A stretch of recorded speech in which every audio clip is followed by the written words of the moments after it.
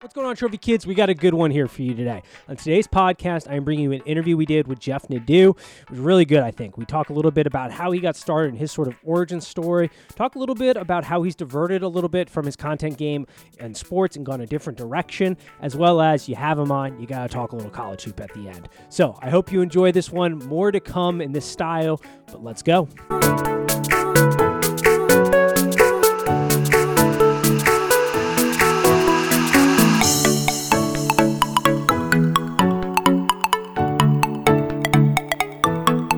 All right, Trophy Kids, we are here. You may know him from Big Man on Campus. You may know him from The Sit Down. You may know him from, honestly, some of the best college basketball takes on the internet.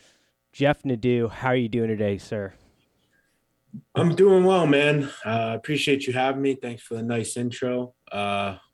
I'm glad to be on your show. How's everything going? It's going good. It's an interesting time. You know, we are so heavily focused on football here on Trophy Kids, transitioning into the new time period, trying to get some interviews going. So we're very happy to have you. I actually came across you not too long ago, and I've got to say it's been one of the better finds, especially from kind of just a content standpoint. I came across you through some of the beef that you had going on in the Barstool universe, and I've got to say, so it has worked. Yeah, honest to God, one of the best finds I've had. I mean, you know your college basketball hoops. You're a very interesting follow. I mean, you've got a lot going on content-wise. I'm even about to start watching, I think it was Gomorrah, just because of your recommendations and what you've been saying on Twitter. So, honestly, if you've not been following Jeff Nadeau, he is a must-follow on Twitter at this point in time. I get people all the time. They always say to me, can I swear or no? Oh, yeah, absolutely. Yeah, I always get people, you fucking idiot. You're always trying to keep your connection to Barstool. You're always fighting with people. And I think to myself, well, yeah, because people like it. I mean, it's funny. People are indebted with it. So I'm glad it worked out. But no, I appreciate that. I try to have fun. You know, I've really tried to lighten up over the years. You know, I've been doing Twitter for a long time, and I've been here since 2009. So it's been a long run. I've seen a lot of people come and go. But I think the true professionals are the ones that are always still here. And, you know, whether you love me or hate me, I love the game. So I'm happy that people like to see what I'm typing. And yeah, I try to put my opinions out there. I think one of the problems that I've always had is I don't want to hear other people's opinions a lot of the time, because the problem with opinions are most are stupid. Yeah. And some of mine are stupid occasionally. So, yeah, I you know, whether it's TV or movies or food or, you know, just my thoughts, I like to put them out there. And that's the good thing about Twitter. It's always been my main social network. I don't really use Instagram. I don't really use Facebook like that. So, you know, I'm happy with Twitter. It's always been fun for me. Yeah, I think the other thing that comes across is just the wealth of knowledge you have in areas, which has always been impressive. And I think that kind of leads me in the first part is, how did you get started in this past? Like, what is the Jeff Nadeau origin story? You know, how did you start getting into the content game and kind of getting your opinions out there and getting to the place where you are today? Well, I had you know, I've always loved sports. Like, that's always been in my blood. I mean, since I was a kid, I was never watching like cartoons or nothing. I was always watching sports or, you know, something tangible. And, you know, throughout high school, I was into sports, that kind of thing. But, you know, I remember back in, you know, I was 16, 17 years old, and I did the announcements at school for like 2 straight years in high school. And I kind of had an interest in media. I was always kind of the star student in the video production classes and things like that. You know, I put out the announcements to, you know, 1,000 kids every day. So I never had a problem with talking in front of people. And I always kind of try to say to myself, I don't really want to go to college. I didn't really know what I wanted to do for a long time, but I had a feeling it would be sports in some way. The problem is I never had a degree, and to go to a lot of these places, you need a degree. And it was like 2009, 2010, I created Twitter, and I remember there's a video, I don't know if it's still out there, but it was the first video I ever did. I put out a free pick on a game. It was the Chargers when they were in San Diego against, I want to say Denver. It was a Monday Night Football game, and I remember it lost. And, you know, from then on, I just was hooked. I started doing podcasts. Nobody listened to them. I just did it just to try to master the game. And, you know, I think when you first start out and you create a show, you have to realize, you know, even if people don't watch it, you're learning, you're doing something, you have hands-on training going on. And then I just, kind of took it from there. It was always steps for me, eventually maybe start giving out picks on some sort of a website or something. And that's exactly what I did. I went to an offshore sports betting company that put out video content, and I knocked on their door a couple of times. I was just like, look, let me just do stuff for free. Like, I'll pay you even. Like, I just want to get on something. And, eventually they let me on. I did well with it. They gave me my own show eventually. I started getting paid for it.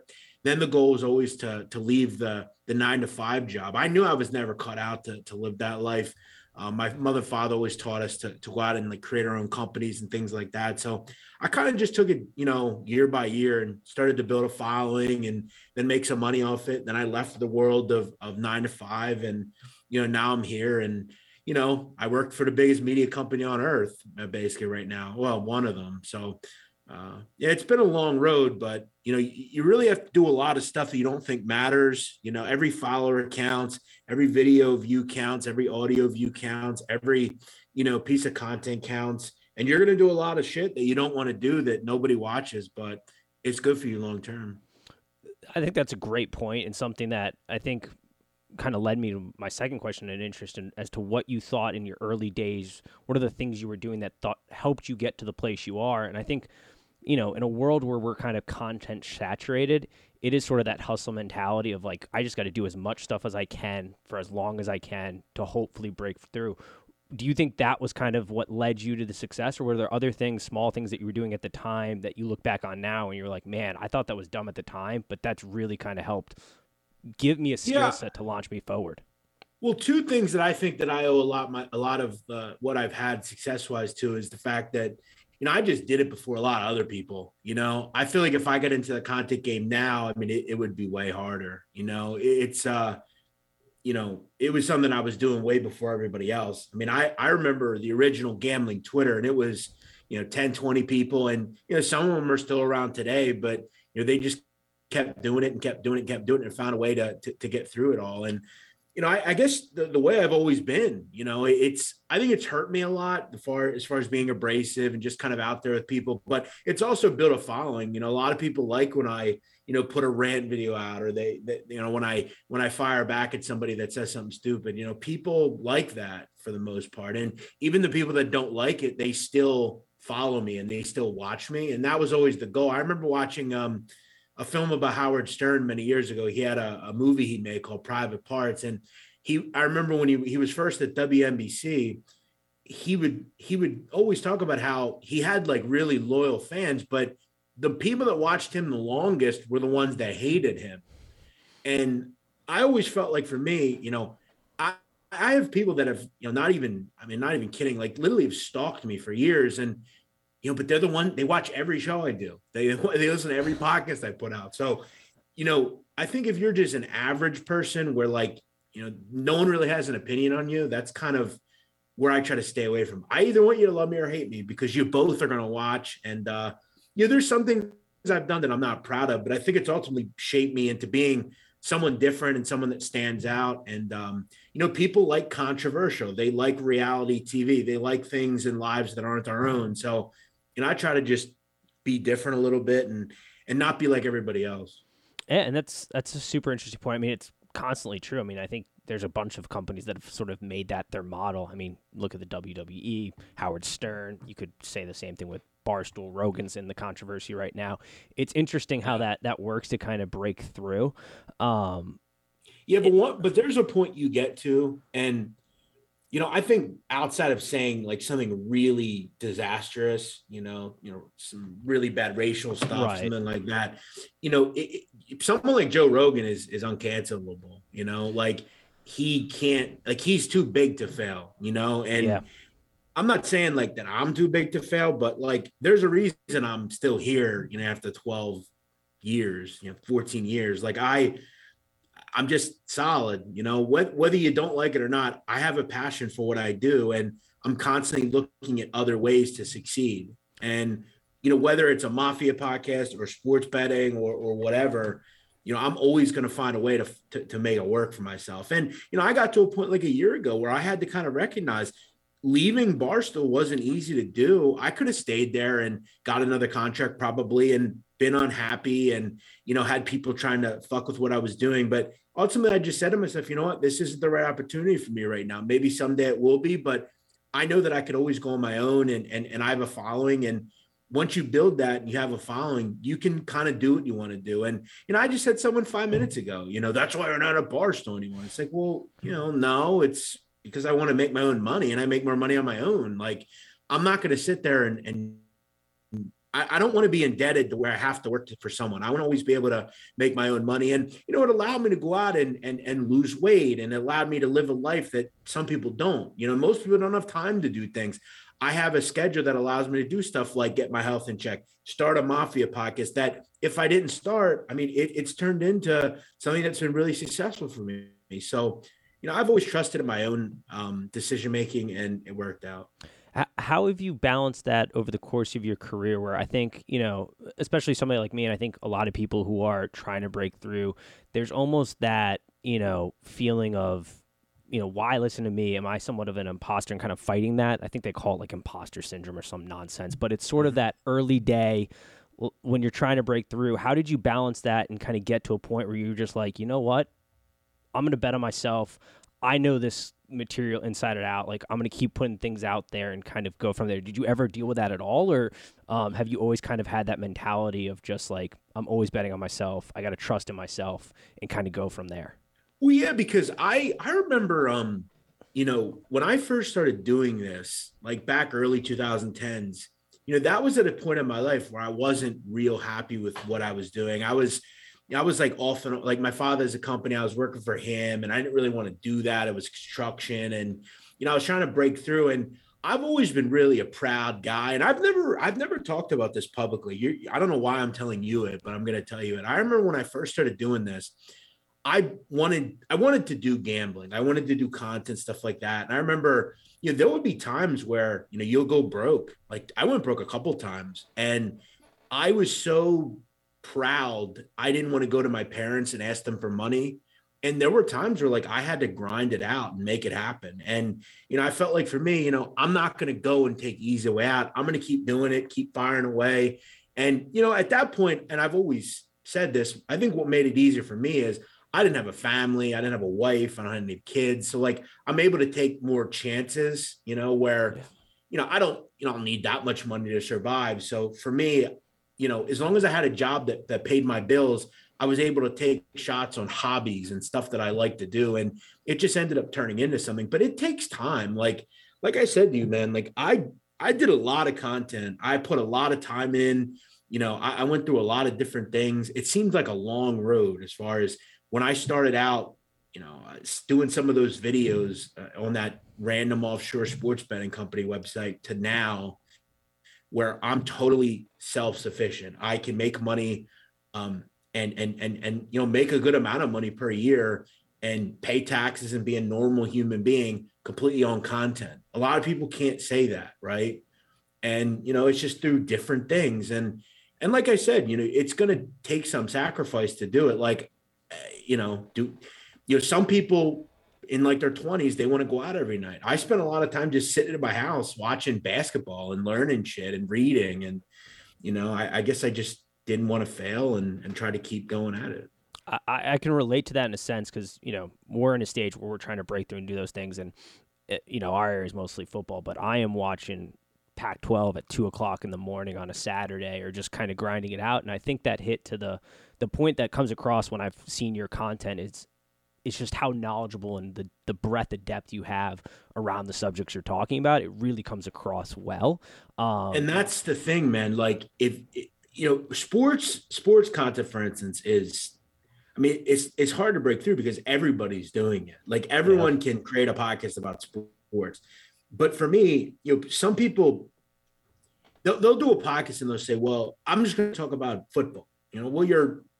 I get it, but like you're only able to talk about football then. Like luckily I've always had content where I can do different content at different times. And, I've always kept it open to like being kind of interesting. So, everyone can talk about football, as I said, but you want to do it in an interesting way. You want to be really, have a lot of knowledge or be able to talk about any team, or you got to do something that no one else is doing. And, it is all about who sometimes, right? Like I remember when, the first time Portnoy reached out to me. Like, that was because I had a connection to Big Cat. And I mean, I'm sure you'll ask me about that at some point. I can tell you about it. But like, you have to start to like try to knock on people's doors, right? Yep. So like, you're taking the step by like contacting someone like me who will retweet, and then someone will see your show, and then another person will see it. Then another person sees it. It takes time. It's not going to happen overnight, though. Absolutely. I appreciate that. And that kind of leads me to the point, since you've been in this for so long and the game has changed. I mean, just since I got in it a couple years ago, it's been changing, especially in the gambling space.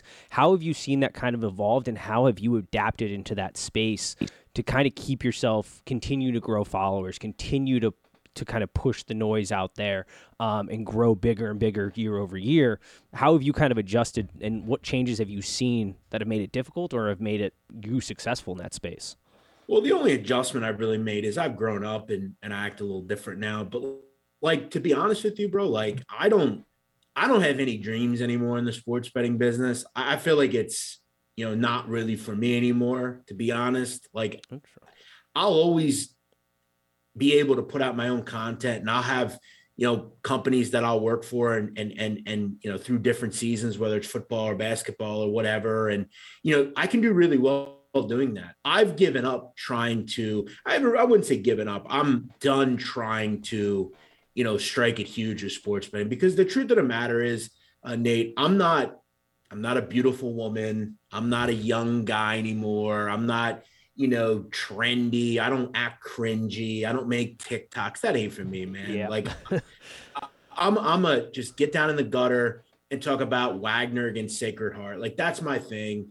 And the truth is, like, most of these companies don't want that. They want to, these beautiful people that I'm just not ever going to be. I'm never going to be fake. I'm not going to dress differently because they want me to. I'm not going to not say fuck an asshole because you don't want me to. I want to be able to speak my mind. I do it all the time. And that's one of the reasons, one of the companies I work for now, I really enjoy, because, I could sit there every day. And if Fran McCaffrey doesn't coach Iowa well, I could talk about Fran McCaffrey. You have to be buttoned up on these certain companies, and you have to act a certain way. And, that was one of the things that drew me to Barstool. I could always be who I wanted to be. And, I didn't have to act fake. But as far as sports is concerned, I'm at the point now where I'm finally happy. I'm able to put my own content out there. I can, tweet, and I can do, my own stuff. And there's always an avenue for me to find it to people. And, to be honest, I think the future for me is going to be the podcast I created. I think there's a much bigger market in that, and we'll see where it goes. But as far as changing, I haven't really changed anything. I guess I just grew up and I'm not as much of a dick to people. But I always have the old adage of, if you're an asshole to me, I'm an asshole to you. It's pretty simple. If you act nice to me, I'm nice to you, I think that's a fair principle to live by. And I like how kind of also you've been self-reflective and like, yeah, I've made some mistakes, because in today's day and age, it's so hard to hear people go like, yeah, I made some mistakes. I grew up and I've done things. And I think the thing that's appealing to you, at least from my point of view and people similar to me, is that you are real, and that you are kind of grinding it out and talking about games that maybe don't get talked about on ESPN or The Ringer or The Atlantic or some other big kind of media, or the standard typical media, is what I've liked, especially when you load on to like TikTok or something. You see people in the gambling space or sports space, and it's interesting to say the least. One of the things I'm always interested in is, I think your story is really kind of cool and neat, and you see it in multiple ways. I mean, the way you've grinded and gotten to the point you are, you even see that in the incredible journey I saw through your weight loss, in which you've kind of transformed. I think that speaks a little bit to maybe the early part of like that grind versus rest. And when you're early in your career, you just gotta kind of keep going. But at some point, do you find that kind of hurts the workload, and there has to be somewhat of a balance? And have you been able to find that balance that gives you kind of a healthiness even before now, I guess? Was there a moment where you realized like, you know what, I got to change this up? And what was that? No, there isn't. I'm kind of married to the game. That's kind of always how it's been. I have mostly the same process every year. I will say though, like over the last couple of years, I put out, like every year I'll put out a goal for myself. So, 2020 it was, and obviously on January 1st, 2020, I don't think anybody thought it would be the year that it ended up being. But I told myself, I'm going to lose weight. and it ended up happening. And then 2021, last year, my goal was to do something I'd always wanted to do, and it really was centering around the idea that I had to do the sit down. I created that. This year, it's to hopefully sell the sit down to somebody that wants it, because I think it needs to be on a bigger stage, and hopefully do what you said, make more time for myself. And I think that's something I'll do this summer. I'm in a little different financial picture right now. I want to buy a house, so that's obviously something I'll do. But I want to go, take a trip. Maybe spend a couple of weeks at the shore this summer. Kind of just put the phone down and not do this every day, because I remember, like, I mean, I've never been on, I mean, outside of going to the Jersey Shore, like I've never been to, like, I've never went to Mexico. I mean, I'll be honest, bro. Right now, my whole family's in Mexico for 12 days. I didn't go. I don't have the time. I got too much going on. So, like, it's not a good time in February to go to Mexico, Right. So hopefully once April gets here, I'll take, we'll do some NBA, do a little baseball. But for the most part, it's maybe one show a day and that's it. And weekends off, and try to live a different life. But yeah, I don't have any balance. That's the problem. And that's one of the reasons that I've realized, like, I probably will never be able to have like a normal relationship and that kind of thing, because I've never been able to create the time that I need to give to that other stuff.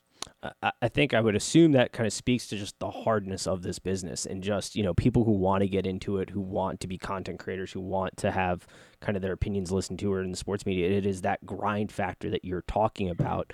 Well, that being said, though, I also have kind of a different life where, like, for me, I have nothing I have to do until 1:00 every day now. So it's like, It's nice. I don't go to bed until 3:30 in the morning. I don't wake up till 10. I live a way different schedule than most. So it's like, but it sucks as well, because, like, from 1:00, I'll have pockets of time where, like, I'm not doing something, and then I got to go work out. And before I know it, it's 5, 6 o'clock, and, the day's gone already. So I don't know. Someday I hope that I have a more normal life, but it's really not that bad. So I'm pretty happy with what I'm able to do. I like that. And you've mentioned a couple times, how did you branch off into the sit down? Because that is something that's interesting to me. When somebody makes kind of a pivot, when it seems, and like I said, I hadn't been following you for too long, but they sort of coincided. When you're so content heavy in one area and then you make a pivot, how did that idea come about? And what was your process behind kind of launching that show and getting into that? Where did that kind of spring from? Yeah, I mean, I've always enjoyed reading. I've always enjoyed learning about stuff, and I've always had a real love for, like, mafia, organized crime history. I just through movies and TV and things like that. And I just, a lot of people like true crime and stuff like that. I was never into that. It was more of like the mafia lens. And I remember when I was at Barstool, I just kind of, we could blog about whatever we wanted. And I would occasionally blog about mob stuff. And when I saw something going on, and it would do really well. And I noticed, like on YouTube, like, mob videos did super well. And I'd always wanted to do it. I had the idea for like 2 years. And I remember when I was there, I actually had considered doing it with another employee there. And we never ended up getting it to go. And I remember I was doing big man on basketball, so I just didn't have the time. And then I left, and I thought, you know what? I left in February of 2021. I said, you know what? I'm going to do this. It was right after the March Madness tournament. I said, you know what? I'm going to release this thing. I'm going to do it. I'm going to put an episode out. I talked with my co-host, Blackjack Fletcher. I said, you want to do this with me? And he said, yeah, I'd love to. And we did the episode. And I think for me, like, I expected, if I can get like a little audience, like, that would be great. And I just did it. And now we're, 45 episodes in, and I mean, I'm over 1 million listens at this point. That's doing awesome. Yeah, I'm doing, I mean, every month, last month we did 144,000 listens. I mean, I'm on pace for 200 this month. So, now I'm making money on it. I mean, I'm selling ad space on it. It's making me, I'm hoping by summer I'm making probably, good amount of money per month just to do ads for a show that we have. So, the goal is to obviously sell the show. I think it could be on a bigger stage, with interviews and things like that. But, I just love it. I like telling a story each week, and we patterned the show to a point where, most podcasts in the crime space, you have to listen week to week, right? Our show is totally ancillary. Like you could listen to episode 3 and then you could listen to episode 37 and it wouldn't matter. There's a beginning, a middle, and an end to each show. And that's how we wanted it to be. And we have so many more great shows to do. And I actually also, man, it's kind of crazy. I always know that when you create a brand in media, so let's say you start a podcast, you should have a Twitter account for it, which we do. You should have a YouTube channel associated with it because our podcast is audio. I created a video component to it as well. And I mean, I'm on pace for 10,000 subs by June. So, I'm just really happy with everything that's happened with it. And I'm actually working on a super big opportunity in the mob space that's kind of under wraps right now that it's probably going to be my it's going to be my like all-American moment. I think it has the potential to be absolutely gigantic. It will put me on a huge stage that no one's ever done what the company I'm going to be was about to do. So That's awesome. It's all opened up. And I never thought that the future for me may be just, investigation through like mob stuff. Like I'm kind of like a journalist at this point. So, if you can't do it through a college degree, you just go out and get it yourself. And, I have ideas. Like I'd like to write some books someday about the mob and, who knows where it will go. So That's awesome. I mean, that's a huge congratulations to you. I mean, that's the American dream right there, right? What you're describing here and what you've been able to accomplish so far and what your goals are going forward. Where should people just be following you at Jeff Nadeau for that news, hopefully to break in the future here? Or since you said it's under wraps for now, what's the best place for people to be keeping up with you for that type of stuff? Yeah, I mean, it'll be on both my Twitter accounts. It'll probably be out there. I'm sure we'll hear about it. It's a pretty landmark thing that we're doing. And I don't know when exactly it's going to be, but it's going to be a really interesting kind of melding together sports and the mob genre. So it's an idea that I kind of connected the right people with, and they came to me and they said, well, who better to host it than you? So, we'll see. You never know. It could fall apart. Who the hell knows? But we're hoping to have a soft launch on it this summer sometime and then be ready for the football season. So that's awesome. Yeah, really everything I do is on Twitter, but yeah, I if you like Mafia history, we try to have a fun time with it each week. I like that way of kind of making sure, because that is so true about that. It's one of the reasons I watched documentaries on stuff like that, but I've never really gotten to the podcast because you do have to keep week up to week up. And I do like how you kind of every episode is its own thing. Like you don't have to listen to episode 3 to get episode 5. I do like that formula and what you're doing there in that space. One of the things I'm always interested in is creative process. And I know, you're not going to pull the curtain all the way back, but what does your creative process look like on something like that? Or just in general, when you're coming up with that show idea, how did your creative process work and how do you normally operate? It's funny that you asked that because people ask me that all the time, like even with basketball or with sports or whatever, and like, how do you recite the things the way you do, right? So, you're not looking at me right now, but you're looking at me now, right? So I sit here and I'm speaking to you and looking at you and I'm focusing on the camera and I can echo something out as I'm saying it. I'll take the camera off. You probably don't want to see me, but it's really just memory, a lot of it, where like I have tons of books and I just read them, and I do a lot of like writing, right? So I have these, notebooks, and let's say my topic is John Gotti. Obviously I have to go out and get the fine tooth details, and I look through, books and things like that. But I also read through court documents, indictments, newspaper articles. I just really try to focus on the subject and kind of create just like a map of their life. So you start at the beginning, their birth, and what was their childhood like? When did they get into the life? What did they do at an early age? And a gangster's life is quite similar. They're all kind of similar in a way where, they probably are born to a tough family. They go out in the streets. They don't have many prospects. They see the guy on the street with the suit and the nice car and the money, and they want to be like that. So they get into petty crime. And then, it all kind of matriculates, but every subject's different. Some people are guys that spend a lot of time in prison. So you look through a lot of their indictments, and it's kind of hard to explain, but I kind of just meld it into like a story. You know, what would my life story be like, and what details would I include?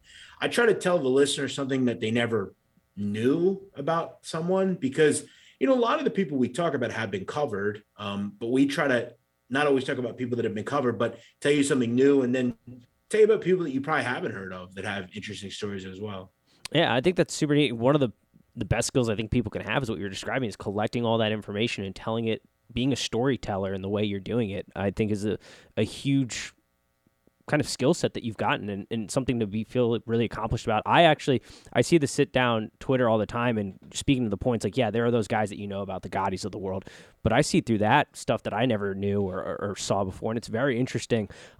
Speaking in that space, because it is a big space, it's something that has probably taken hold of media across the board for a very long time.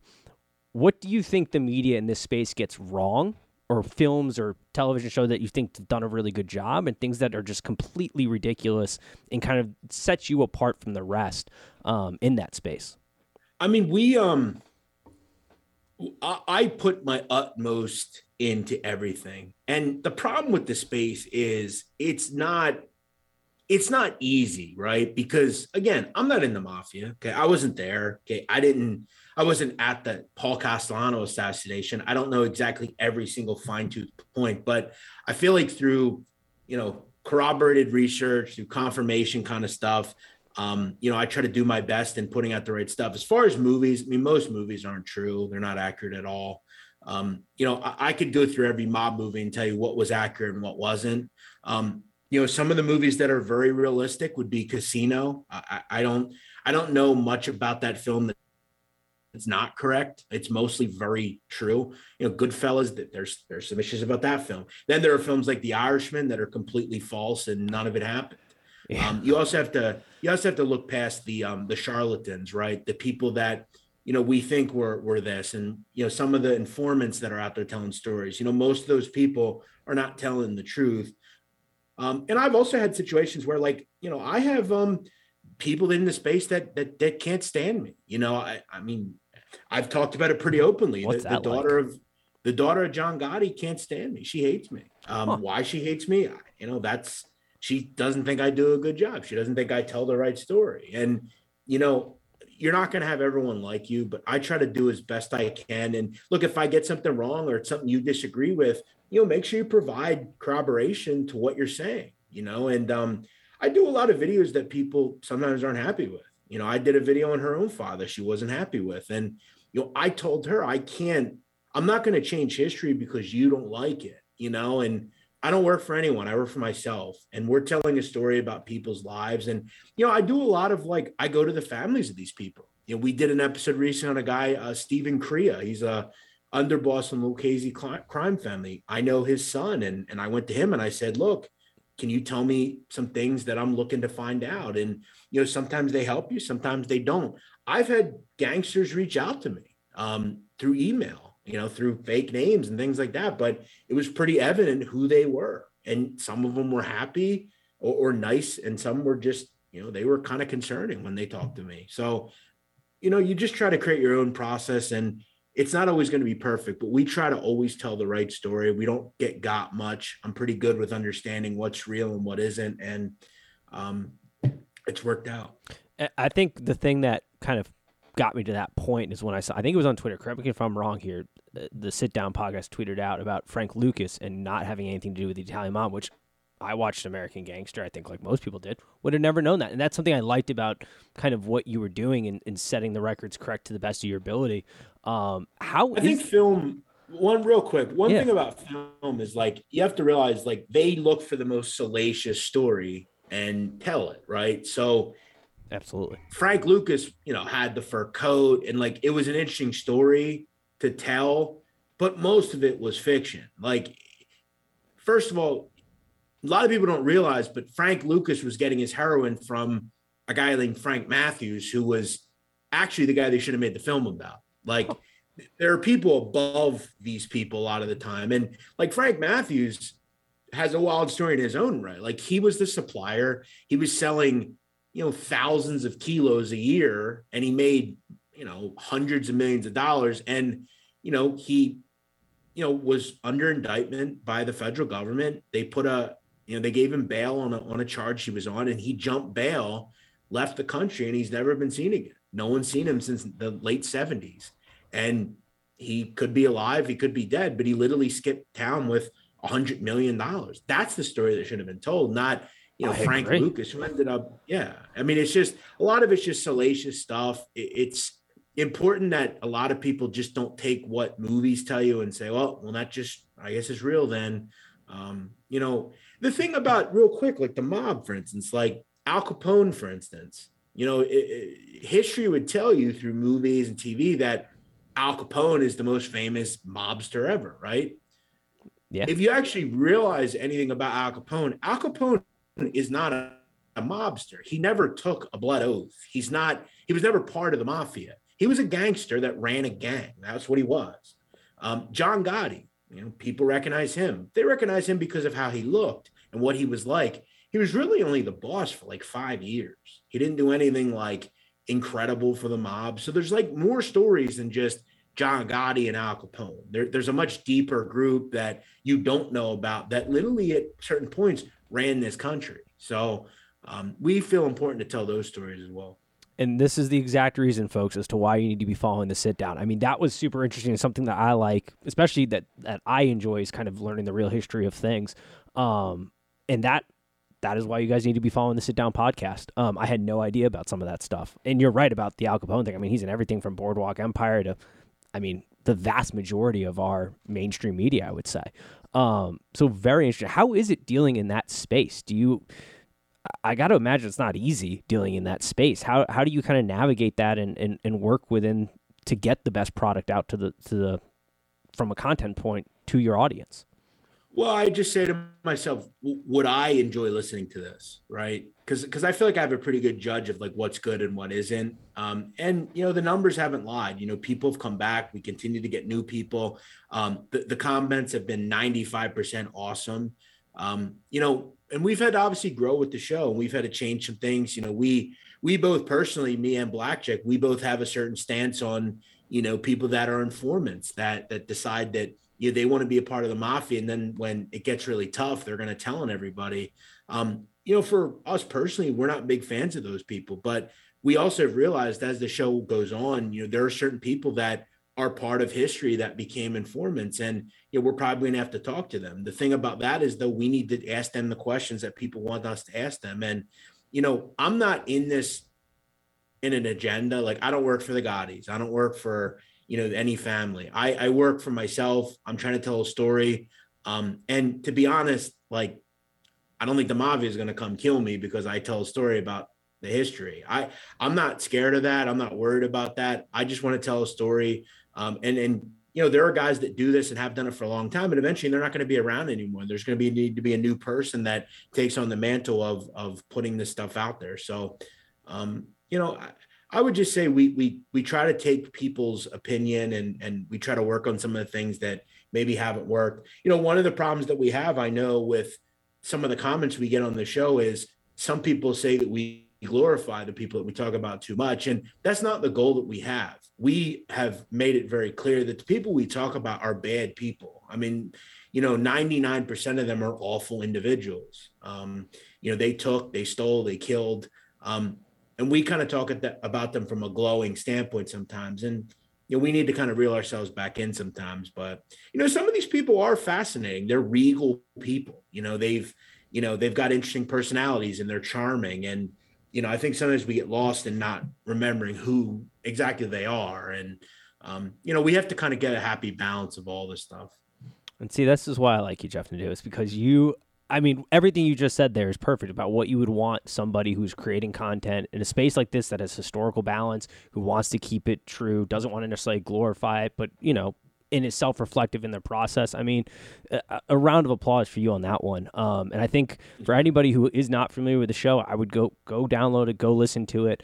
And I look very much forward to kind of what kind of continues to come out of that space and what you continue to do. Do you think that moving forward is kind of where you're going to spend most of your time? Is that kind of your goals going forward, or what are kind of your goals, I guess, going forward?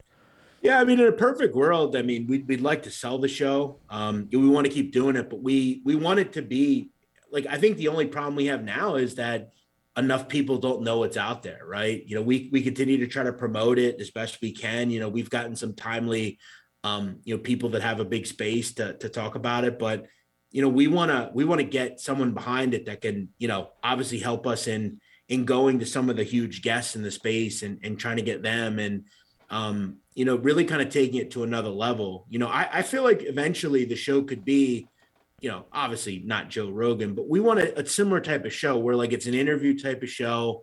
We talk about people's stories. We have interesting people that come in.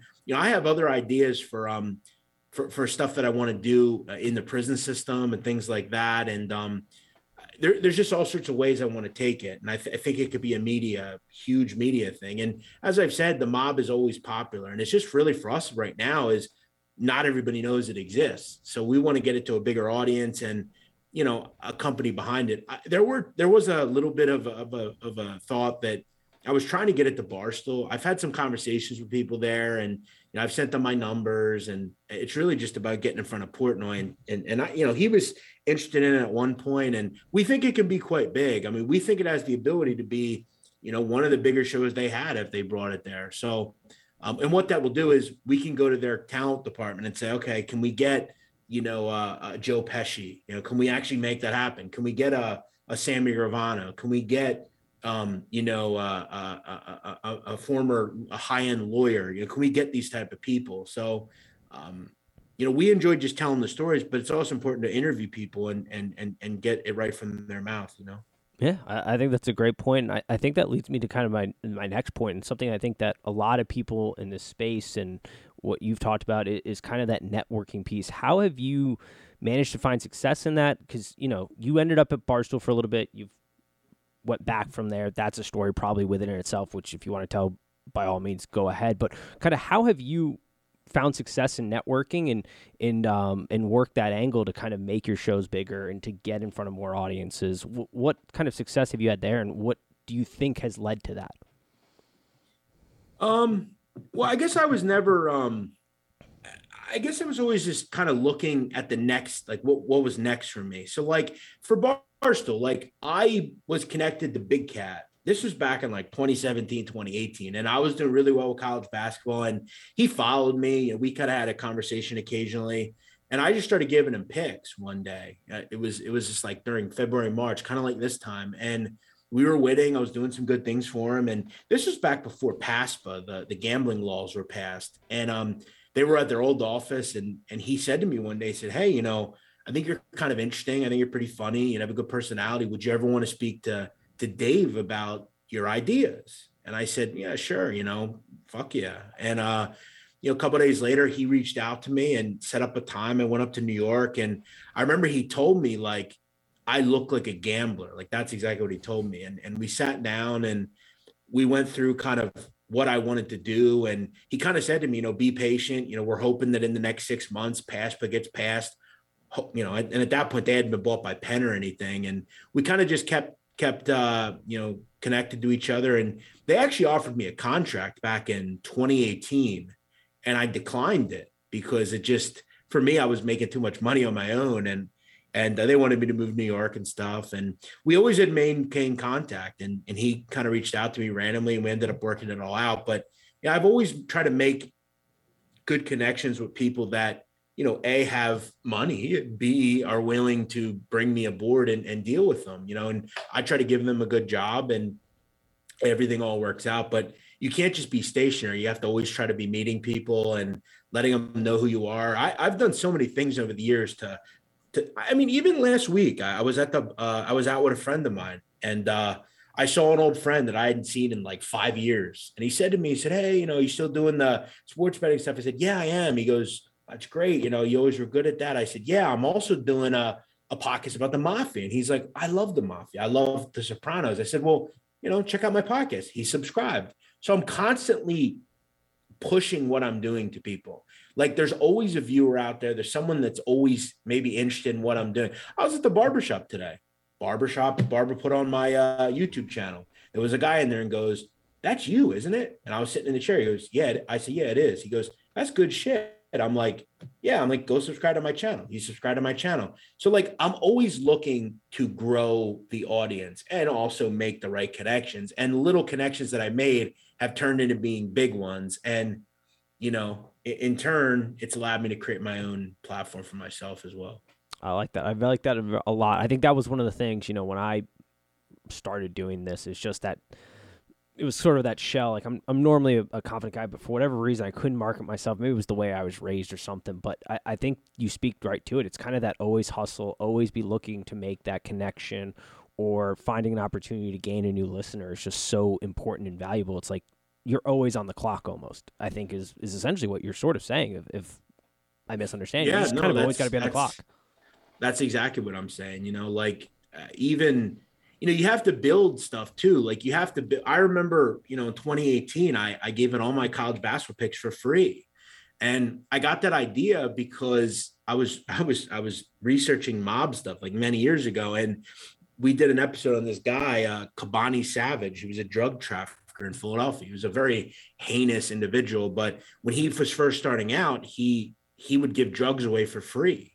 And people asked him, like, why are you giving drugs away free? He goes, because I want them hooked. And then when they're hooked, they're always going to come back to me. And it was like, they related it to like Rita's water ice. Like they give water ice for free. I remember on the first those. day of spring. Yeah. Yep. And so I always I kind of set the stage for years that I knew what I was talking about. And, and then people just kind of became comfortable with me. And they always knew that, regardless of whether I had a winning season or a losing season, they always knew they were going to get really good info from me. And, that's kind of been how I've been able to do it. And, it's worked out. I agree with that sentiment. That's something that I'm trying to do. If I give out a pick or something, I have researched this as best I can. I'm giving as much info as I can. I've watched the film, I've watched the tape, I've gone through the statistics, everything in that way, to hopefully build credibility. I like the way you've done it. It comes across very clear that that's kind of how you've been.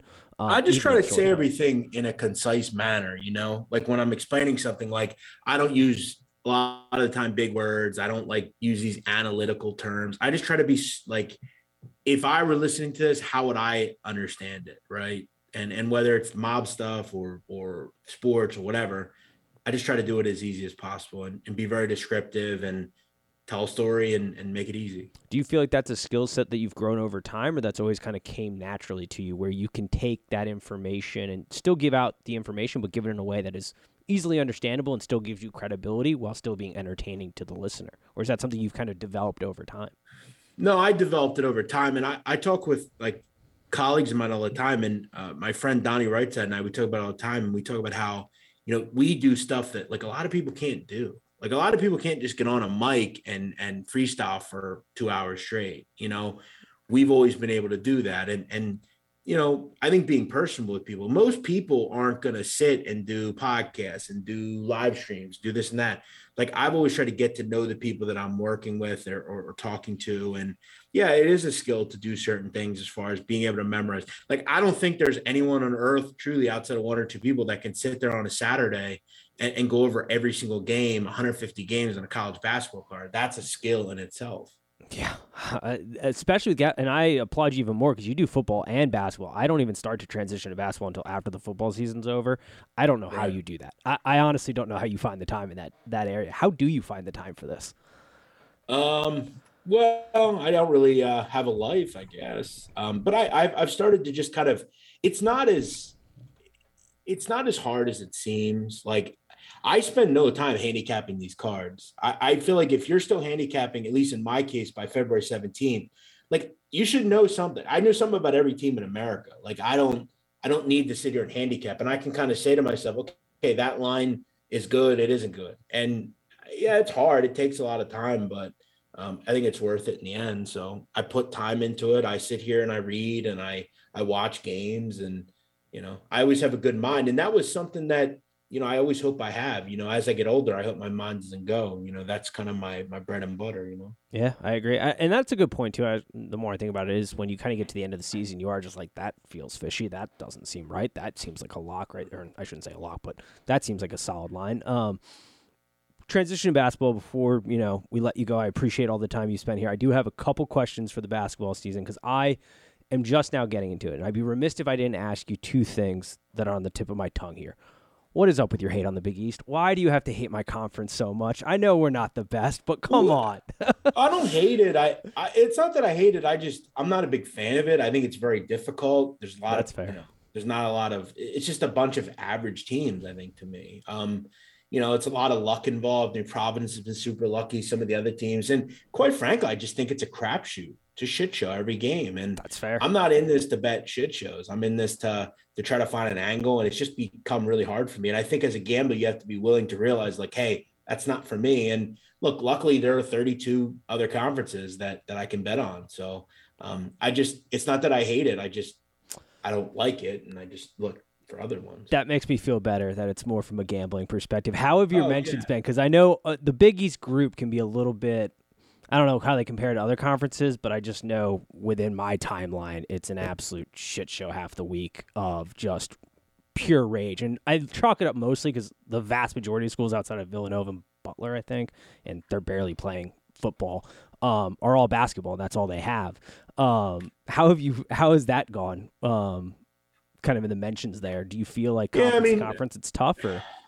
Fanboys are fanboys. I mean, people get pissed off because you don't like their team. I just kind of tell you to get over it. I'm not in this for fanboy nachos and chips stuff. I'm in this to make money. I don't really, I get people are fans and, sometimes I'm wrong on things and they'll let me hear about it at some point, but I don't really pay attention to a lot of the time. Yeah, I love that. Everybody picks 100% winners on the internet and never has a loser. That's my favorite where it's like, okay, calm down here, bud. Yep. That's how it is. It's just the cycle of it's the nature of the beast. I don't know, I messed that line up there. Two teams. I'm just getting outside of the Big East. I'm an alumni of Xavier, which has been a depressing show of late recently. My dad went to Providence. My aunt's UConn. Two cousins with the Villanova, heavy Big East. That's the only area I've really watched so far. Watched a couple other things. Am I crazy for thinking going into this that Purdue and Kentucky have legit shots at making a run? Like they're the two teams. Like I look at Auburn, I feel maybe I'm wrong here that they're kind of iffy for making a tournament run. The two teams that feel very solid to me are Purdue and Kentucky right now. Is that just insane of me to think at this point in time? No, I agree with you. I have futures on both. They're definitely in my yes, they can win it group. I agree. Auburn is not. Arizona is not. They're both really good offensively. They made major changes, particularly Kentucky, with getting scores in there with whether it's Severe Wheeler, Kellen Grady, or Ty Washington.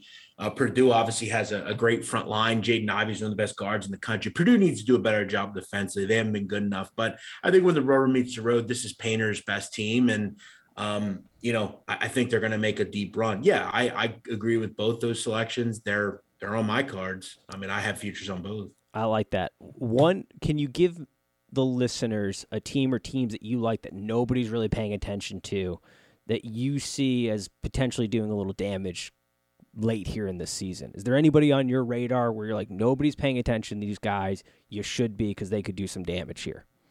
Yeah, Arkansas, 100%. I mean, great defensively, number one in the SEC in defensive efficiency. They're very deep. They're really good offensively. They're well coached. I think they have one of the best two-way players in the country, and the kid in the middle. I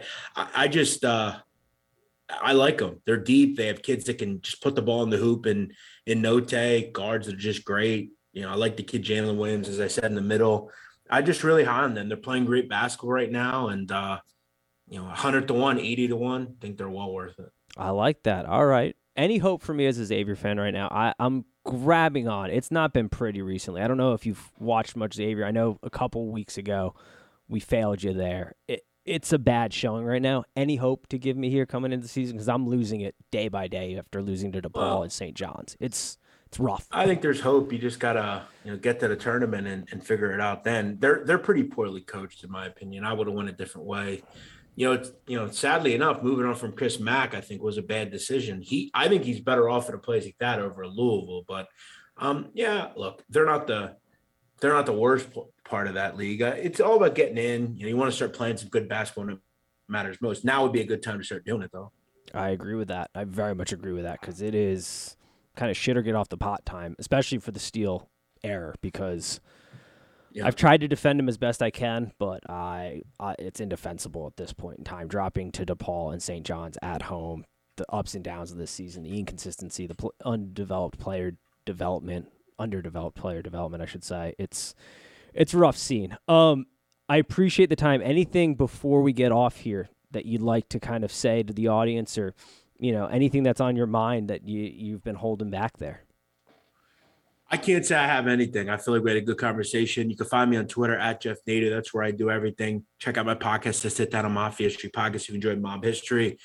That's all I have. I appreciate having me on. Good luck with everything. I'm sure we'll talk to you soon. I love it. Thank you so much for spending some time here with us. Make sure to check out the Sit Down podcast. Definitely make sure to follow him. I cannot stress it enough. You'll be better for it. Thank you, Jeff Nadeau, for coming on today. Thanks, brother. Appreciate you. I appreciate it. All right.